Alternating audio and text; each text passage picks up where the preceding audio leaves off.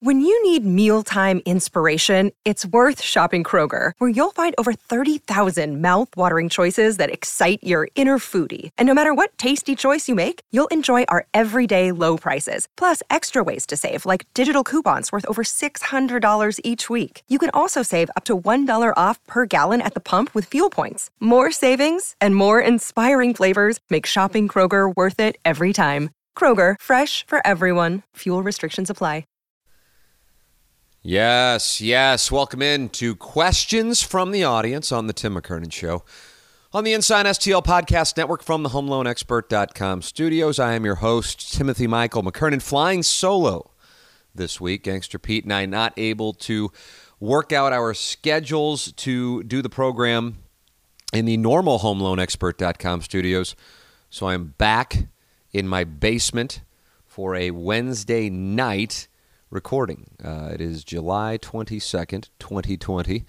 As I am sitting here, I just got done watching a portion of the St. Louis County Executive debate, and I have flipped over and I am now watching, for the first time, the Cardinals play another team, albeit an exhibition game against the Royals, and in front of no fans at Busch Stadium. First time in my life I've ever experienced that, which I would imagine is the same thing for those of you who saw it earlier today as well. I'm watching on delay. So I always enjoy doing questions from the audience. As I say, Gangster Pete and I have been doing it together in the radio station studios, feels like for the last couple of months. And I love having Gangster Pete there. I love Gangster Pete's, I don't know what the right way to describe. Part of it is I don't give a fuck approach. I'm envious of it in some capacity. And I also like having somebody to bounce things off of. At the same time, I enjoy when I'm sitting down in my basement, as I am right now, and just being able to wax poetic on whatever topic is sent to me via email or on the TMA fan page. Email tmckernan@InsideSTL.com. And it's just kind of mind-expanding podcasts in which I have no idea what we're going to talk about, but I'm looking forward to going through the questions. Had a bunch emailed, and then we did this thing this week on the TMA fan page. And the background is so often in the questions that we get asked, a lot of times I feel like the audience doesn't necessarily want our opinions, but our read on the pulse.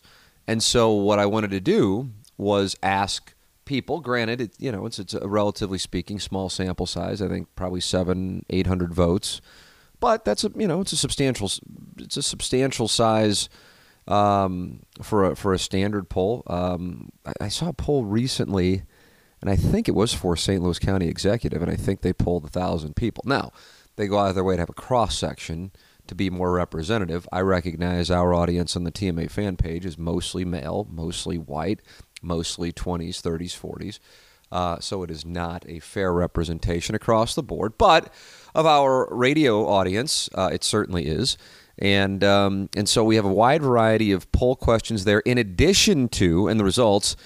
And then in addition to that, a bunch of questions, both via email, tmckernan@InsideSTL.com, and also on the TMA fan page, because I posted about a half hour ago or so that I was going to record this, and I said I'm in a mood to talk, so fire away. I think part of it is, first off, part of it's night, a little different. Do the radio show in the morning, did a sound story interview, the family interviews, as we call them, after the radio show. If you are interested in having your family member interviewed, email me, tmckernan@InsideSTL.com. Love doing those things. I really do. At this point, I think we've probably done around 35 to 40. And it just is the best when people listen and then send an email with their reaction and how much it means to them to know that they have their loved one father, mother, grandfather, grandmother, whatever the case might be, recorded forever and their story. I mean, that's a great thing. And I love doing it. I really love doing it. And I want to say this, I've part of me, I've actually thought about writing this, and I probably could do a better job writing it because this is kind of spur of the moment here, but I do want to say this. I think that there is a misguided, now I can say misguided, perspective for younger people that oftentimes older people are the reason for take your pick of whatever ism may be plaguing American society at this particular moment, i.e., if one is in their 70s or 80s, he or she most likely carries bigoted views, not limited to race, and potentially a narrow-minded worldview or political opinion.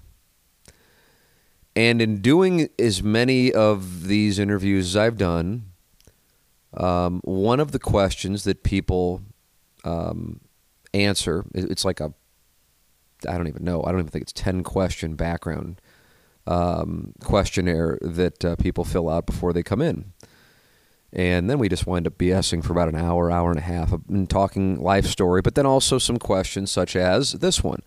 What is the biggest change for the better and the biggest change for the worse you've seen in your lifetime? And you're talking about, I've interviewed people in the 90s, actually, and I think I've interviewed people as young as in their 50s. So, a great cross-section age-wise. And I have to tell you this. Like I said, I think I could do a much better job writing it out. But, this is where we are at this particular moment. It has been beautiful is the word I'm going to use. To hear the responses of people who were born in the 30s or 40s in many cases, and their reaction to the divisiveness of American politics at this moment. And in addition to that, as opposed to what I think most people would say, what I think would probably be in vogue on Twitter, a real disdain for bigotry. And it's not some, listen, I don't, almost all of the time, these interviews and 90+% of these interviews are talking about the person who I'm sitting with and their life story and their family members and significant moments in their lives. So it isn't like I even ask their political views at all. It's not something that's not what the interview is. These are private interviews, and these are for family members and friends of these people, and that's it. This is not something for me to ever play publicly unless something significant happened in the interview and somebody would want to share that with their permission. Point being, it's private. And so these are 100% real thoughts, and I don't know how many times, especially with the ones done recently, because I started doing these in December of 2019, and then stopped doing them when we moved down to Jupiter for spring training in February and March, and when we came back, considering the circumstances, we weren't doing them, and we didn't start doing them again, I think, until mid-June. So there is the pre-pandemic version of the interview, and there's the as we are living in the pandemic portion of the interview. But in addition to that, there is also the post-George Floyd element. And it's not, I don't even know if I've said the name in any of these interviews, but it, of course, is an undercurrent in the discussions. And it is again, the word I use is beautiful. Beautiful because I know it's sincere, but also beautiful because it proves something that, like I said, would probably not be what people think on Twitter. Oh, we just need this generation to die off, or whatever the case might be. Something that really, when you take a step back, that's a pretty shitty thing to say. But I also understand where people are coming from. They say they need that mindset to die off. But what I'm telling you is, and these are in private conversations that recorded for friends and family only, that there is a disdain, a hatred of bigotry.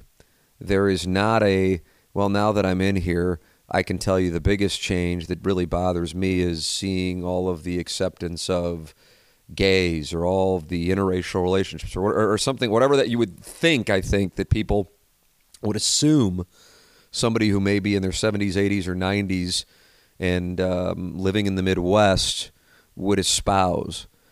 Certainly, I think that would be a narrative on social media. And it's the absolute opposite. And I'm not saying that means across the board. I'm just saying the people I have spoken with, which is not something that was even on my mind. I'm conducting an interview, to tell this person's life story. But it comes up when I ask that question, what is it you've seen change the most and what is it you've seen change the least, and, what's been the best and what's been the worst with regard to change.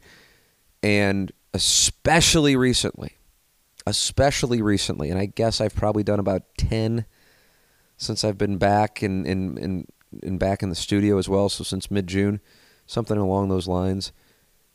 And I'd have to say 75% of the people said it really bothers them that what they saw in the 1960s with regard to protests and race relations, and here we are 50-plus years later, and they feel like they're seeing it again, and there hasn't been that much progress relative to the fact that it still has to go on.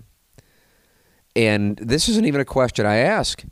It just comes up because of that question, which is not directed toward politics at all. And a number of them have said, again, totally not provoked, that they feel like they are reliving that incredibly significant time period in the late 1960s, whether it be the 68 presidential election, obviously a different circumstance with regard to RFK, but the protests, the chaos, the tension, the clear time of change, something that they hadn't up until the last few months recognized that climate reappearing. It was a unique time, the late 1960s, when you combine Vietnam, you combine protests with regard to Vietnam, race relations, assassinations throughout the 1960s, and the presidential election of 68, the change in music and sexual norms and Woodstock and everything that came with it, the way that decade started versus the way that decade ended, within the last 80 years of American history. No decade, from my standpoint anyway, has a wider delta. I have no idea what to make of the 2020s. This thing is off to one hell of a start. But it's so interesting to me when I'm sitting and listening, and I just love these conversations. I can't tell you how much I enjoy doing it. I enjoy the fulfillment for the people who order them and knowing how happy and just a feeling of security, essentially, that you're going to have your loved one's voice forever and their story told forever and no regret that you didn't do it. I love that, but I love the conversations. I just love the conversations. To hear people's stories. But when they talk about the 1960s, everybody always says, in some of the cases, they can remember where they were when Pearl Harbor took place, or hearing about Pearl Harbor, but certainly can remember, I think everybody I've spoken with, of course, can remember where they were when they found out that JFK was assassinated. Similarly, they have strong opinions on the late 1960s. And, I mean, again, reiterating what I said a little earlier, there was nothing in the 70s or 80s or 90s or 2000s or the teens that mimicked what they are seeing now to 1968, 1969. And there's always this reaction of, never thought I'd see it again, can't believe I'm seeing it now, kind of an awe. And again, it's not like they're like, I got to play to an audience here. This is for their, I mean, hell, in some cases, maybe 4 or 5 people are going to hear the interview. And just across the board, almost a sadness that it's, and not like I don't believe this is real or condemnation. It's just not where it is. And honestly, listen, this is on me, man. That's not what I would have expected. So that's a prejudice on my part. And, there's just, okay, you're, in your 70s or 80s and you have your views and your views are where they are. And, and that's just not the way this has been. And it's a great thing because one of the things that I love about these interviews, in addition to what I was talking about, the people ordering them and this, the security, they'll always know they have these interviews, is in the stories that I get to hear, the wisdom.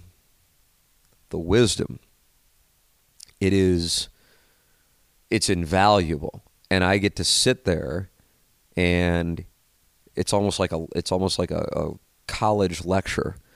And I don't use the term lecture negatively. I use it as it's a great thing to be able to hear it because it's like a course on wisdom and the clarity that one has when they're in their 70s or 80s or 90s because they've traveled the road that I have not traveled yet, that I would imagine most of you listening have not traveled yet, and the perspective they have because they've traveled the road.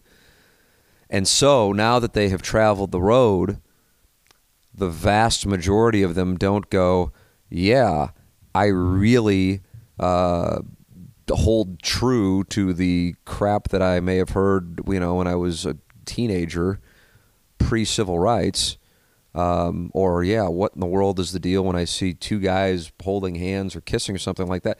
It's kind of people should be able to love whoever they want to love. Why wouldn't people be able to be treated equally? And in addition, it's a shame that we're seeing this stuff going on right now. And it really, I don't know, makes me thrilled that there is that perspective because I consider them to have the right answers.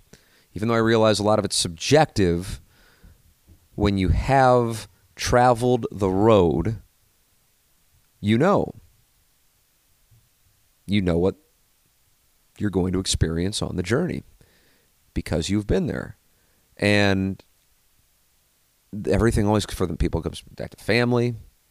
One of the questions that they're asked is, what do you know now, 70, 80 years old, whatever it is, that you would have never believed is the truth if you would have told yourself when you were 20? In other words, 50, 60 years removed, you're like, this is the way that it is, and I would have never believed it when I was 20. And they immediately, light up, and so much of it goes back to family. But also so much of it is appreciate the present, appreciate the great times. Don't sweat the small stuff. And I think, and I'm trying to kind of do the math on how so many of these people have this perspective, is you kind of look back on and you go, God, this stuff that I spent time worrying about, or the people around me spent time worrying about, now that, I've lived a full life, I realize it was divisive for no reason and a waste of time. And so that makes me feel good in the sense that they arrive at a kind of a common truth. And I want to express that to the people listening to this, because I'm sure for a lot of you it might surprise you, as it did me. And I was wrong. And I'm glad I was wrong. But the wisdom is so impressive. Impressive isn't the right word. I feel so fortunate to hear it.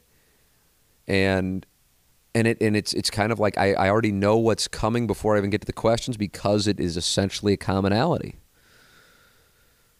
It's going to be family, and it's going to be don't sweat the small stuff, and it's going to be gratitude. And in that sense, it's just a very positive thing. And that makes me feel really good that people who grew up at a much different time in American history actually have views of equality. And it's not, and again, I realize it's not across the board. I want to make that clear. But I think the stereotype is, well, they're older, and once they die off, everything will be better. As if it's the old people who are on Twitter causing all hell to break loose with people attacking people on Twitter. So it's just, but that's been a real positive experience with these interviews. And it's certainly not, it wasn't even on, I mean, for those of you who've been listening to this podcast, if you've been listening to it for the last, I guess the idea popped up in December, maybe November of 2019. So you know what the incentive was, how these family podcasts, these sound story interviews, how it came up with people asking me to interview my dad. And I just was uncomfortable with it because I worried we'd wind up weeping, and I didn't want to do that.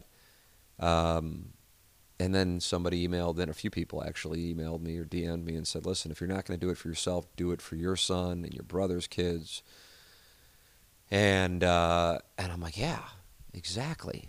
And then I was thinking, for as much as I love to listen to interviews, how great would it be if I could be just driving around and listening to my grandparents tell their stories, or their parents tell their. I mean, I would love it. Oh my God, it's like an audio family tree because you hear the stories of your family, and that person's voice is always recorded. And so I was thrilled that it became clearly something that people wanted. I mean, obviously, we've recorded a bunch of these now. But the thing that I didn't expect is the wisdom and the perspective. Now, you take a step back, and of course there's going to be wisdom, but it's just not what I was thinking as a motive to do this. And I've loved it. And again, they're private. But if you could hear them, I think you'd feel better about humanity and life. And in particular, with what's going on right now. And I'll tell you, that's not what I would have thought. So there was kind of my opening monologue on that, because it just stood out to me, because I did want to write about it. I'm sure I could convey it better via the written word, but it stood out to me because I was talking about what I had done today, and done TMA, and then a family interview, sound story, with a listener's, I believe, father, and that was great. Just a happy man, was a Marine, spent 13 months in Vietnam. To hear those stories, it's just an honor. And then the wisdom of now being in his 70s and being able to look back on things. And then after that, went to the golf course with my son, who is 2 and somehow loves being out there for a full round of golf, which I feel lucky to be able to do that, and lucky that he wants to do it and that it's something he wants to do. It's not like I'm like, all right, you're going to go out there and you're going to become, I'm Earl Woods and you're Tiger. And, if you don't want to play golf, you don't play golf. You don't want to play any sports, you don't play sports. I don't give a shit. But, any chance I can give my wife to have some time of peace, one of those things that when you don't have kids, you don't understand, and then and I only have one, and I can't imagine what it's like for those of you with, multiple, but time off, just an afternoon of serenity, and he loves going to the driving range with me, and I said, hey Jameis, you want to go to the golf course with Dad? Yeah, and then he just runs to the car and like, all right, and then he's out there. I don't know how many times. This is probably 5 or 6 times where he's on the course for all 18 holes, and I know he's going to behave himself, so it's not like it's just me and him. Sometimes it is, but it's a foursome, and it's people really playing, but I know he's not going to cause shit. So it's great. And so then I come home, and that's where we are now. Had dinner, and now I'm in the basement. And that's why I was on the here's what happened today in the family interview thing, and that's why I wanted to lead with that.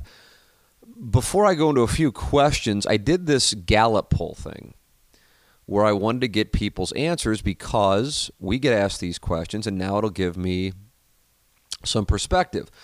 So I said, I'm just going to hit you with a bunch of the questions that we get asked and then see where the people are. And granted, it's exclusively on the TMA fan page. And I realize plenty of people don't have Facebook accounts. It's specific to the radio show's listenership, so it's not fully representative. But with that said, it's a few hundred votes for each one of these questions and give you a perspective. And I'm just going in there's no particular order. This is the one that I clicked on first when I searched my hashtag GallupPalooza. Do you believe in God / a higher power? 399 voted yes. 146 voted no. Now, I made it yes or no. The real answer is there wasn't really a whole lot of thought process on it. I think if I would have included, and I'm not sure, I don't know. I don't think it would have won. I think it would have lowered the yeses and lowered the nos. Maybe would have lowered the nos more. I know I would have voted in that category. And if I have to vote on the yes or no, I would vote no.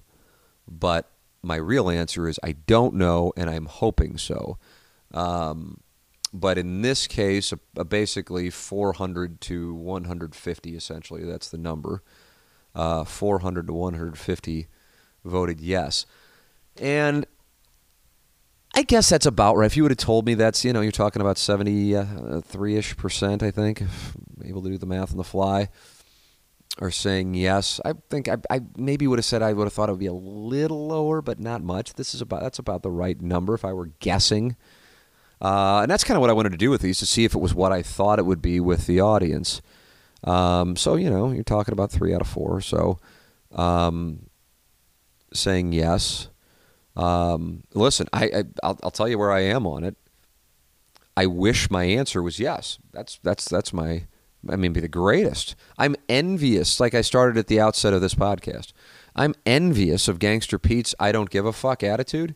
I'm envious of people who have religious faith, who can, by the way, along those lines, actually, let's just speaking of Christianity specifically, because that's my background is Catholic, who actually have the faith and then practice the teachings, not this hijacked version that you use to get voted into office and then justify being a dick. I'm talking about the actual teachings of Jesus Christ, which are beautiful. But this version that's emerged over the last 40 years, I don't know. Maybe the Bible they were teaching us at St. Gabriel's in St. Louis U High, it was a different version. Jerry Falwell did his own. I don't know, but that I don't recognize this stuff, and I'm not on board with that. But I'm talking about people who can actually live the do unto others and truly believe that there is an eternal life and so on. Why wouldn't you? It would be a great thing. It'd be a great way to go through life. And I would love it if I reached that. I'm not looking, by the way, for an email to save me. I think I'm probably beyond, and I'm not actually saying that as a joke. I really think that. But it's not to me about, I got to say this or accept this or any of the rituals. It's about how you, from my standpoint, how you treat people. And whether that person's Christian, Catholic, Jewish, Muslim, Buddhist, agnostic, atheist, take your pick, doesn't matter. That's where I am. And this particular poll with this particular audience, about 70+% said they do believe in God. And I know we had another 2 that were more in the belief category. Do you believe there is life beyond Earth? Essentially, extraterrestrials, although it was not limited to that. Essentially, it could be a one-cell organism. I was expecting this to be in the 90+%, and that's what we got, 90+% yes. And I think this is something. So it's 663 voted yes, 68 voted no. I honestly don't know how somebody could vote no, but as I say that, I know there are people who have reached out to me, and by the way, not in an asshole way, who say they have no idea how I could say I don't believe in God. So we may have something in common, just it's a different question. I just have no idea how you could vote no. But at the same time, I'm sure people listen to me say I don't believe in God. If you had to give me a yes or no, again, my answer is really I don't know. I hope the answer is yes. But if I have to go yes or no, I'm going no. And go, how in the world can you say that? And that might be similar to my reaction when somebody votes no on do you believe there's life beyond Earth? I mean, it's just like it's from my standpoint. Like if that were something I could bet on and not be paid back for 10 years, I would find a way to get as much money as possible to bet the yes as I could. It is the lock of locks. It was like betting against Missouri football last year, while some people would like jerk themselves off into a frenzy that Barry Odom was the answer and spin whatever bullshit they could to like, oh, it's turning the corner and we're going to Bulls around here and that crap. And you go, no, you're just a bad football team and not going anywhere. Bet against them, and you'd be like, this is too good to be true. But okay, bet against them. That's how I am on this. This is the look at the math. It's as 5-star lock as it gets. But you know what? I don't know. Just like with the religion thing, I don't know. But that's where I am on that one. The audience is there as well with 90+%. And then this one: do you believe ghosts exist? And this got more polarizing than any other. It's close to 50-50 of the three belief questions. It's basically, I guess, what the math would be. I guess it's about 60%, 62% no, but a healthy percent, 38%-ish of yes. And I thought the answers on this, as far as the comments, were the most eye-opening of the three. Do you believe? Do you believe in God? Do you believe in life beyond Earth? And do you believe in ghosts? First off, as I said, it's the closest to 50-50 of them. And then secondly, a few people said, I know people are going to think I'm crazy or it's kind of embarrassing to say. And until it happened to me, I would have absolutely voted no. But since it did happen to me, it's a yes. And then people told a few stories. And I'm just like, here's what I know for me on this one. The answer is no for me. Again, the answer to all three is really I don't know. But if I'm having to vote, it's no. And what I would say is this. And of course, I don't. The real answer is I really don't know. But my worldview, if there are ghosts, it's like it blows the whole thing up.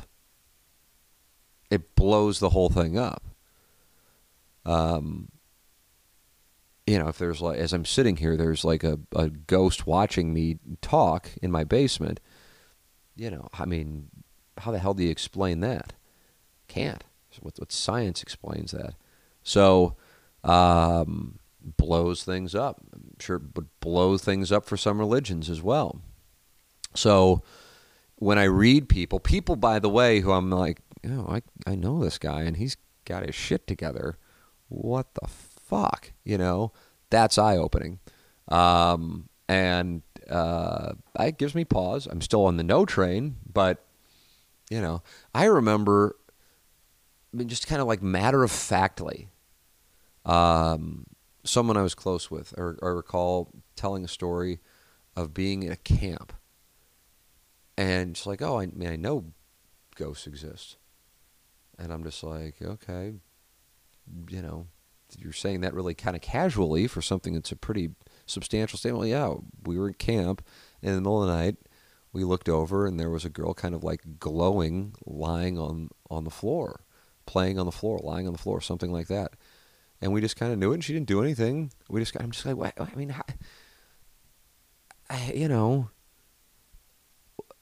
like the Tupac hologram at Coachella fucked me up, much less, if I'm lying in bed and there's like a girl playing, like a hologram playing on the carpet.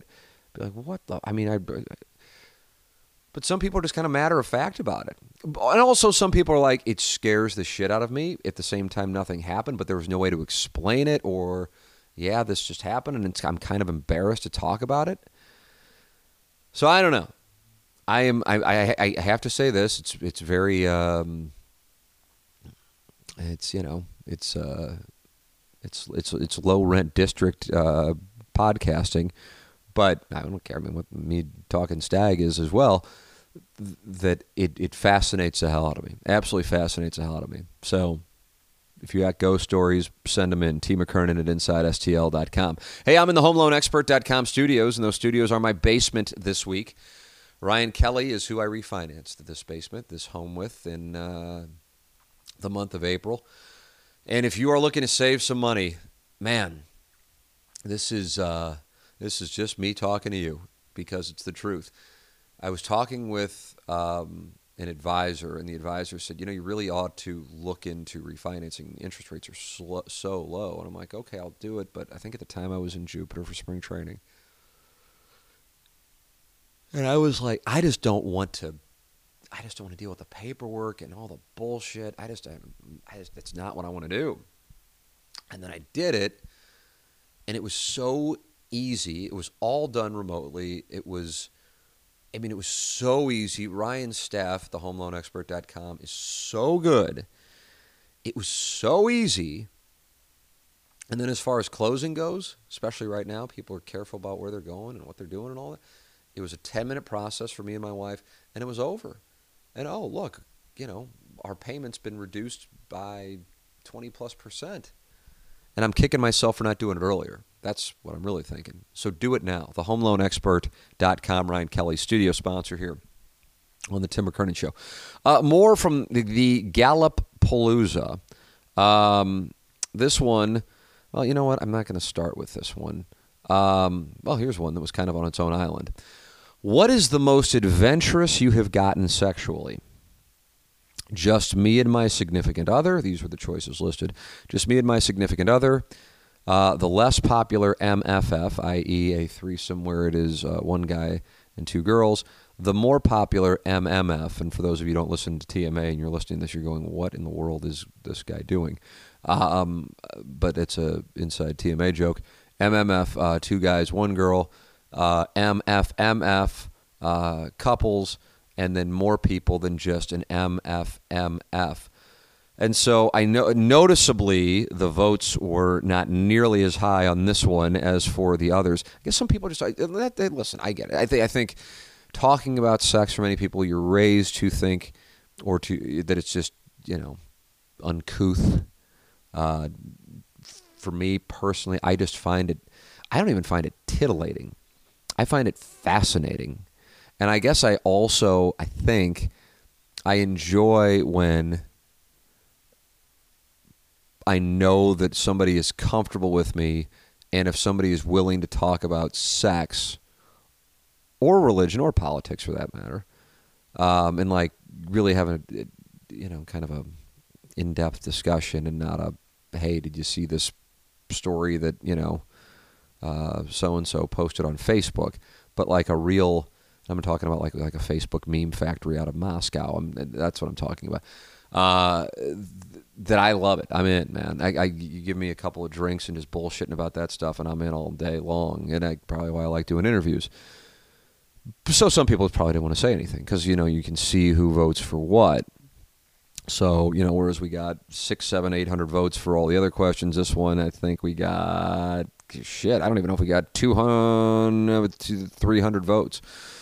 The winner, just me and my significant other, if we are saying it wasn't 300 votes, 275, 200 of the 275 voted just me and my significant other. The less popular MFF, second. So the threesome that, I would say, but maybe I'm wrong, because I was chastised on the text inbox on the radio show one time for saying that what guy would not want a threesome with another girl. And a couple of people really were banty that I said that. And I'm like, okay, I mean, God bless you. To each their own. If a listener does not want a threesome with another girl, it impacts me in no other way. So that was it was an irresponsible comment on my part. The more popular MMF is in third, MFMF in fourth, barely edging out more people than just an MFMF. Let's see. If I'm trying to analyze the numbers, 200 to 200. So I guess about 18% have had a threesome with another girl. A monster drop-off between that and the more popular MMF, and then a relatively speaking drop-off on the MFMF, and then the more people than just an MFMF. My answer, I'm proud to say, is more people than just an MFMF. And don't even really bat an eye about it. I don't know. I just don't really think anything of it. But at the same time, I also kind of think that for most people in 2020, at least, I don't know, maybe I'm wrong. Most of this polling data was kind of what I thought it would be, though. That I don't want to say nobody really cares, but for people in their 20s, 30s, and 40s, it's kind of like, all right, it's kind of which is, yeah, okay. Maybe 30 years ago, if you would have been like, holy shit, that guy's gay, and that's a gay guy with another guy, and they're gay, and it's holy shit, it's gay. And I think now I realize there are some people usually posting in comment sections, dog avatars, but most people are just like, okay, whatever, who fucking cares? Like I don't care. Like I don't care. It just great. Just don't even, whatever. It just doesn't matter. Which, by the way, I think is great. That's that to me is what you want it to be. It's like, oh, another guy announced he's out of the closet in the NBA or the NFL or something like that, and just like, oh, okay, sweet, God bless him. Hope everything's good. Just like whatever. And that to me is a sign of progress, not necessarily, giving awards every time it happens. I realize there are trailblazers, of course, but I'm talking about just it's like, okay, that's what he or she does behind closed doors, and God bless America. Great. Now if somebody fucks with somebody because of it, that changes it. But ideally, it's just like, okay, he's into guys. He's married to a guy. She's into girls. She's married to a girl, whatever. Or they're a hetero, he's hetero or she's hetero, whatever. Who fucking cares? They're bi. He's bi. She's bi. Whatever. So with that said, I don't know. I guess I would have. I don't know. I don't know if the numbers necessarily surprise me. I guess I'm surprised that there were only 5 people. Of course, maybe people just don't want to post it. Only 5 people, but again, only 275 voted, who have had an experience where there was more people than just an MFMF. The number of threesomes, when you include the MMF and the MFF, is about 20%. I would say if we were like on a truth serum here and we were to poll the TMA radio audience, do I think that more than 1 out of 5 of the audience members have participated in a threesome? It's tough. That's the right number in Las Vegas. I would say yes. But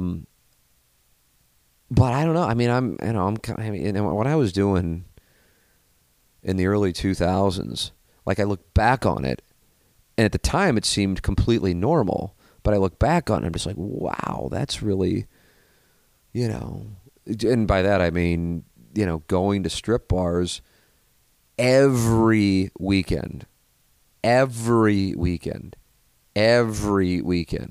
then like being pissy, like an addict almost, if we didn't go one weekend. And by the way, it wouldn't be like we're just going to go over there and get drinks, like kind of like the bars closed. You're going, I mean, we were I mean, these were 5 a.m. sessions. So I look back on it and I'm going, to me that was normal, but I recall when I was having my sleep issues and couldn't figure out for the life of me why I had sleep problems. And I don't remember the doctor. I only saw him one time, probably because he's like, this fucking guy. But I'm probably 26 or 7. I'm doing television at KMOV 5 days a week and radio at KFNS 5 days a week. But I was working on the weekends at KMOV in addition to 3 days during the week, which meant I was working 7 days a week. And so initially, one person's like, you're going to have to quit one of the 2 jobs because you can't do this, and it's why you are exhausted. And since I really didn't like the TV job, and it had gotten to a point where I was making twice as much doing radio, and it had a normal schedule of 5 days a week, and there were weekdays, and I liked it better, I'm like, good, now that I can justify leaving TV. When in reality, I saw a doctor, and the doctor goes, okay, when time do you go to bed this weekend? I go, oh, Friday night, I don't know, 5 or 6. And he said, 5, 6 in the afternoon or in the morning? And I said, the morning. And he goes, and then what about Saturday? What time do you get up? And I go, noon. And what time did you go to bed on Saturday night? Like 4? And he's looking at me and he's going, well, I mean, that's your problem. You don't really have a sleep problem. It's your behavior. It's a delayed sleep pattern. You go to, and he's just looking at me like, what is your deal? You're almost 30. How do you not, why are you in here asking me this shit? This is so obvious. And that's what I'm saying. What the fuck's going on with me? That's what I'm saying. I should change the name of the podcast to that. What the fuck's going on with me? But that's what I did. That's what we did. That's what we did. And it was just standard operating procedure.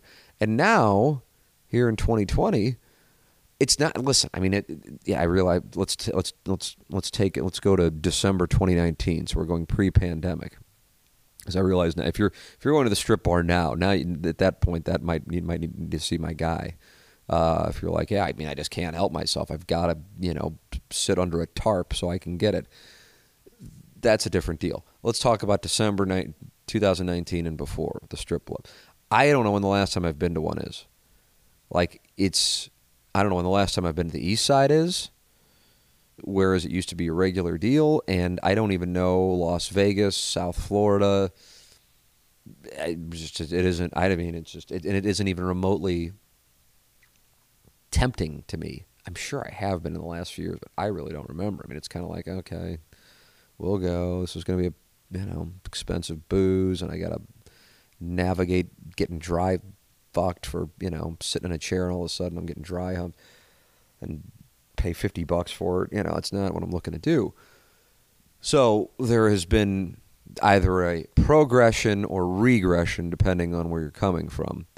But living that life at that time, it was just, it was a different situation. And I don't want to turn this into like I was, touring with Led Zeppelin or something like that, because that's not what it was.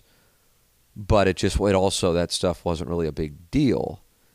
And I don't know. Because I also recognize that nobody, like, for real, and I'm not saying this is a brag, I'm saying this is I was pretty fucked up and now I can see it. I don't know if I think it's fucked up. It's just definitely a unique behavioral pattern.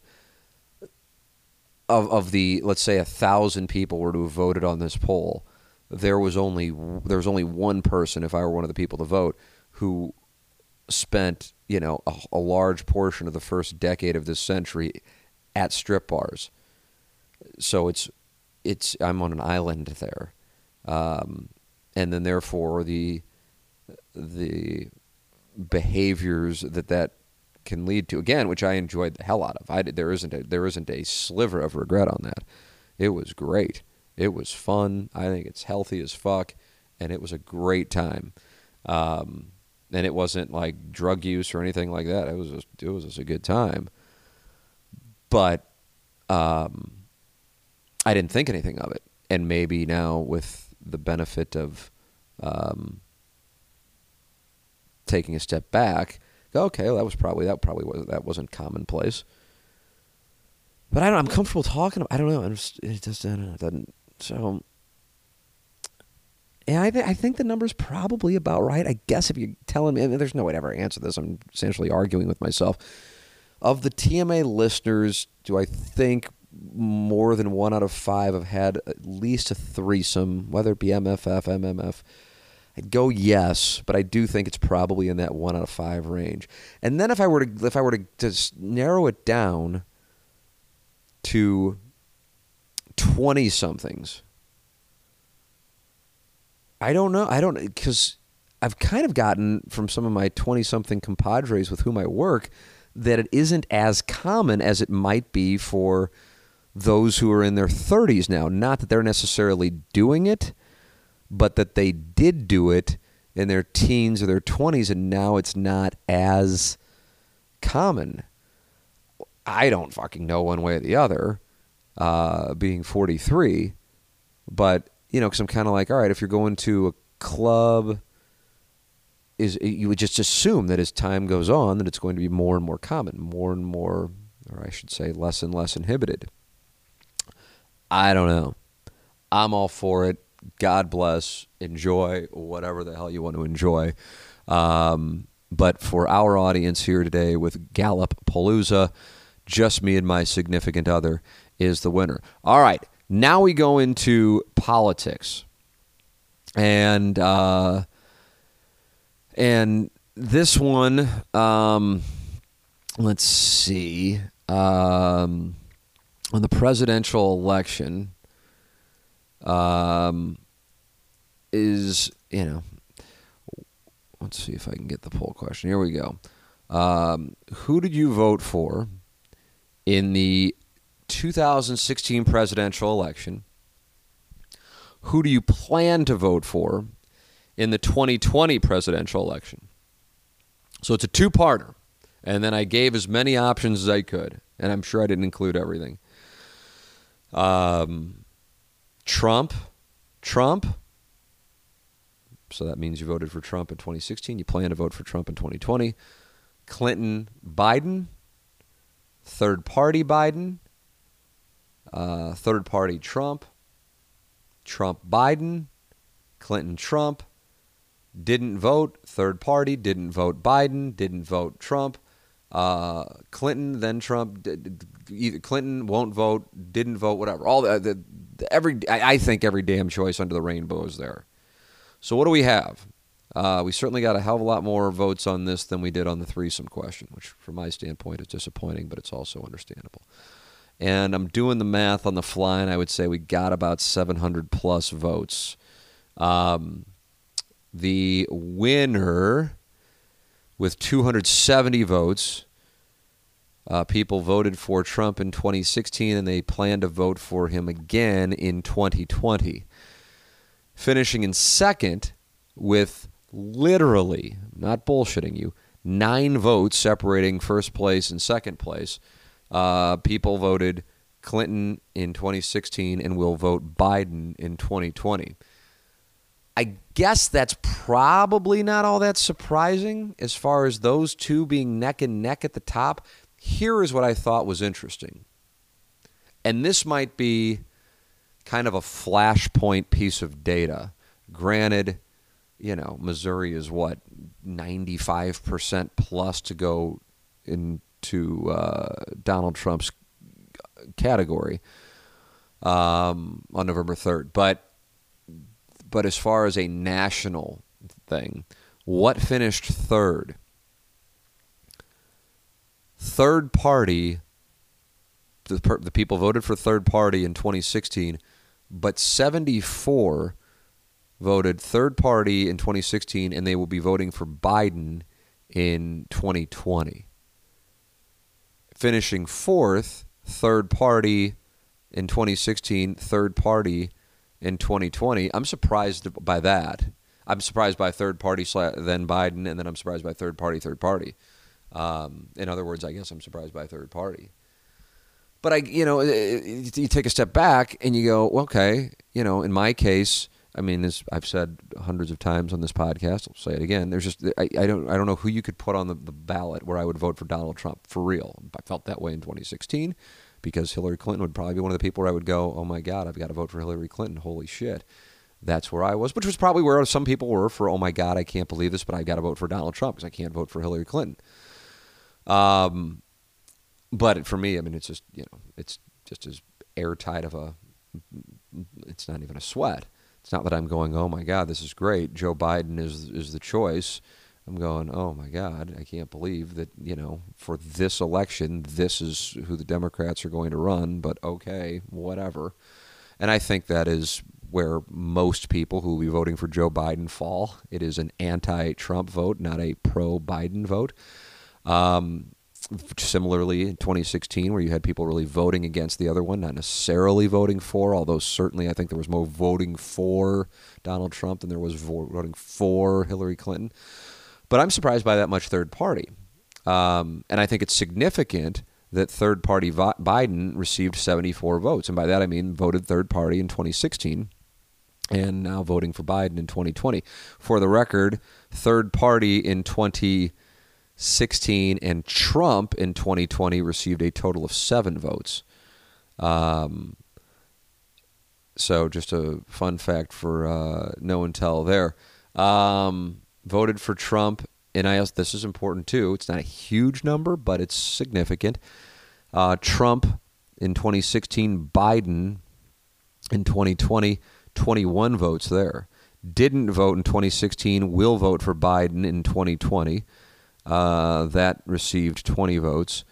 And voted for Trump in 2016, will vote third party in 2020. That's 9 votes. Voted for Trump in 2016, will not vote in 2020. That's 8 votes. And we had 2 people, I'd like to do a podcast with these people, who voted for, for Hillary Clinton in 2016 and will vote for Donald Trump in 2020. I have to allocate about 70% of those are misclicks. I just don't know how that, but I mean, hey, I don't know. I don't know. That just is surprising to me. Didn't vote and then voting for Trump, or third party and then voting for Trump. I get that. I just don't know how one could go from there to there, but maybe it's possible. I guess you have 700-800 people voting. Anything's possible. So there is how that broke down. And I like to tell the story on the fan page as far as a data point goes for the 2016 election, that with the benefit of hindsight should have been something that was eye-opening. And that's why I'm kind of focusing now on this number that finished in third place, which is voted for a third party in 2016 and is going to vote for Biden in 2020. And that is this question, and I'm paraphrasing it. But the question was, and this is before the November 2016 election, if these candidates were available to run for president in November 2016, who would you vote for?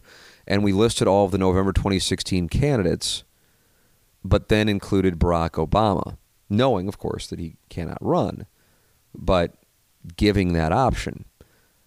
And Obama won going away. Trump finished in second, and dead serious, there were hundreds of votes. To give a number would be unfair because at this point I'd just be guessing from memory. But hundreds of votes, no question. And I'm not bullshitting you that Hillary Clinton finished behind certainly Gary Johnson, Libertarian candidate, but also Dr. Jill Stein, and I know there was another, I think it was another lady who was running. Hillary Clinton was down below them. And here is the person who wound up with the most popular votes, but also was considered at that point to be the odds-on favorite to win. And I think the mistake was, it's like, wow, look how popular Barack Obama is. When in reality, the takeaway should have been, wow, look how unpopular Hillary Clinton is. Because there were plenty of people who weren't voting for Donald Trump, but when they had the choice, they were going Barack Obama or they were going Gary Johnson, mainly. And that's why I said a little earlier, when you had kind of these flashpoint pieces of data, it stands out to me. So this to me is interesting. The third party in 2016, and then a large number of people, basically 10%, third party, and then Biden, and then another approximate 10% third party and going to stay third party. But what I was going to say is, if you're voting in Missouri, as I would be voting for Joe Biden, I'm essentially, why do you want to waste your vote voting on a third party? Well, I'm basically, quote unquote, wasting my vote too. It's not going to matter. But, in principle, it's just one of those things for me. It's important, as I'm sure it is for people who feel strongly about Donald Trump, that, I'm going to cast my vote, even if I know that the outcome already. So that's what some people go, why would you vote third party? Well, I live in Missouri. I can vote for Biden, but I don't really align with him. I don't really think highly of him. I'm not voting for Donald Trump, so I'm going to vote for third party. We already know Donald Trump wins the state, so who gives a shit? And I have to tell you, it's a great response. It's a very fair response.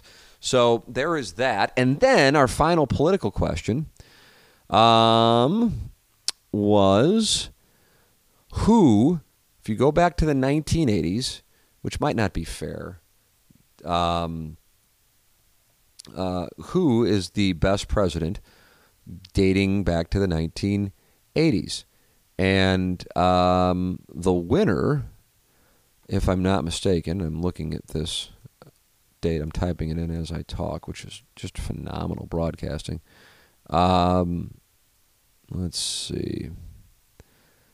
Last time I saw it, now this is a couple days ago, was the poll question was, who do you think the best president has been starting with the 1980s? So, at that point, you're including Reagan, and then to present day. Reagan wins with 353 votes. Obama second with 282 votes. Clinton, 82 votes. So Obama 200 on the nose ahead of Clinton. Trump, who had no votes, and all of a sudden, a Sunday charge, 19 votes. George W. Bush, 16 votes, and George H.W. Bush, 8 votes. It's interesting to me, just kind of now I'm looking at it, because Reagan's 2 terms, Obama's 2 terms, Clinton's 2 terms, still TBD on Trump, George W. Bush 2 terms, and only since 1981. How about that? It's been nothing but 2-termers, with the exception of George H.W. Bush. So how about that? That's something else. So if you were to ask me how I think this would go, I would have said Reagan.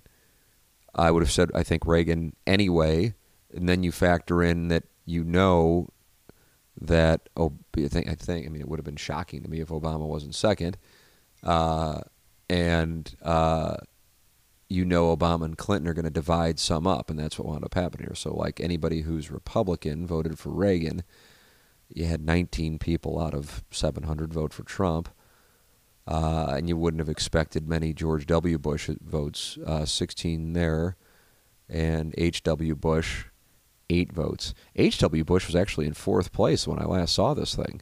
So I don't know what happened here. It was like a get out the vote for Trump with 10 people. It's about because Obama and Clinton's going to divide it up, and then there's not going to be that much passion for Trump Bush or H.W. Bush. So I would have said that's what it's for me to. I don't even feel like I'm qualified to comment on any of it, honestly. But I certainly can't speak to the 1980s, and I really don't think I feel like I can speak to the 1990s. My opinion on George W. Bush is I think he is and was a good man who really was not running his administration as much as many of the other gentlemen I've listed here, and made it, from my standpoint, I guess I used to say this, maybe I don't feel this way anymore, but up until a few years ago, in my lifetime, invading Iraq was it's just, I couldn't believe it when I saw it happening in March of 2003, and then secondarily, what wound up happening. But I was totally against it in advance, and that's why I voted for him in 2000. I'm just like, well, it doesn't matter. I cannot vote for him in 2004. And it's not like I was a huge John Kerry fan. Just like once that happened, I don't give a damn who does it. Republican, Democrat, I just couldn't care any less. I'm just like, that was brutal. So I think if I'm voting, I'm in the Reagan Obama category as well. I think I don't know. But I think the way that this fell is what I would have expected. Reagan, Obama, then Clinton, and then monster drop off percentage wise with the other three presidents, the two Bushes and President Trump. All right, so there it is, Gallup-palooza. You're talking politics, you're talking sports. Oh, and TMA. I still haven't done that one yet. I was wrapping up Gallup-palooza. Let me see if I can find it. Hopefully I can find it, because I don't think I hashtagged. I hashtagged it, and now I got to find the line combinations. So this week, the show is celebrating its 16th birthday. Oftentimes I get asked a lot of TMA or morning grind related questions. There certainly is plenty there when it comes to stories, certainly. And there are all kinds of combinations we have had in the 16 years. Now, I realize I'm not talking about like, I really liked that one day, and in general. So, whether it be like a Charlie Marlowe or a Jay Jr., who've recently been consistent people who fill in mainly for the Cat when he's out on the road with the Cardinals, but producers, board operators, and then different combinations of hosts. And I really want to find this. I'm scrolling down. I mean people say the acting, like the questions from the audience, is done on the fly. This is very elaborate if it's done on the fly. By the way, are you cut or uncut? Since Iggy brought that up this week on the show, 427 cut, 8 uncut. Fun facts for no one tell. By the way, if I'm analyzing just numbers, I would have thought the uncut number would be way higher. For the record, I'm cut. So there it is, the Gallup-palooza portion of questions from the audience here on the Tim McKernan Show. You are always welcome to send in your questions, your comments, whatever. T. McKernan at InsideSTL.com. Thank you to all of our sponsors, Ryan Kelly, thehomeloanexpert.com, Mark Hanna, Evergreen Wealth Strategies, James Carlton, Carlton State Farm Insurance Agency, Jim Rogers, Restoration One of Central St. Louis, and Design Air, Heating and Cooling. They all make it possible to have this podcast every week for you here on the Inside STL Podcast Network. If you are looking for somebody to take care of your air conditioning, make sure you do business with Design Air Heating and Cooling. They're online at designairservice.com. We actually had our air conditioning go out a couple weeks ago, and Seth Goldcamp came over. One of the staff members came over within like an hour and fixed it. That is the kind of service they practice there. So if you have any issues, designairservice.com, Design Air Heating and Cooling. And then when we had issues with basement water damage, Jim Rogers of Restoration One. Restoration One of Central St. Louis.com is where you will find them. came over, and he saved the day. He absolutely saved the day. And I realize a lot of people are going, well, I don't have any damage right now. Otherwise, I wouldn't be relaxing listening to a podcast, and I totally understand that. But what I'm saying is this. Save the name, know the website, Restoration1 of CentralSt. And so if and when the time comes that you know that you are going to be utilizing somebody for damage in your home, you're going to Restoration1 of CentralSt. Or if you want to store the number in your phone, do so right now, 314-888-5266. It's Restoration1 of CentralSt. And, of course, Mark Hanna of Evergreen Wealth Strategies, online at evergreenstl.com. Mark Hanna, Evergreen Wealth Strategies, online at evergreenstl.com. The name of the game is having somebody you can lean on when it comes to being a financial advisor. Well, Mark Hanna is that person. You've gotten to know him from TMA and from being a sponsor of the Tim McKernan Show here for the last couple of years. You need somebody. Make sure that person is somebody who helps everyday people every day. Mark Hanna of Evergreen Wealth Strategies, online at evergreenstl.com. Mark Hanna, Evergreen Wealth Strategies. And my insurance agent, James Carlton, 314-961-4800. Or go online at carltoninsurance.net. If your insurance costs a leg and an arm, call James Carlton, State Farm. I made the switch to James Carlton about a year and a half ago, a little more than that.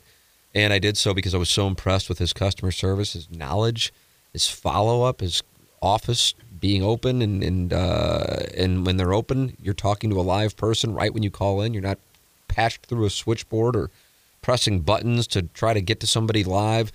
That's what you do. And that's the way I think you run a business. And I think people appreciate that. And he goes above and beyond to make sure that's the practice of James Carlton, State Farm Insurance Agency in Webster Groves. Make the switch. You'll be happy you did. I certainly am. They do all the work for you when you make the switch. James Carlton, 314-961-4800. All right. From my basement, the HomeLoanExpert.com studios, this has been another edition of the Tim McKernan Show on the Inside STL Podcast Network. Peloton, let's go. This holiday, with the right music and the right motivation from world-class instructors, we're going to pick it up a notch. It's the holiday season. You might just surprise yourself with what you're capable of. Work out to thousands of live and on-demand classes, from running to cycling to yoga. Try Peloton risk-free with a 30-day home trial. New members only, not available in remote locations. See additional terms at onepeloton.com/home-trial. Peloton, motivation that moves you.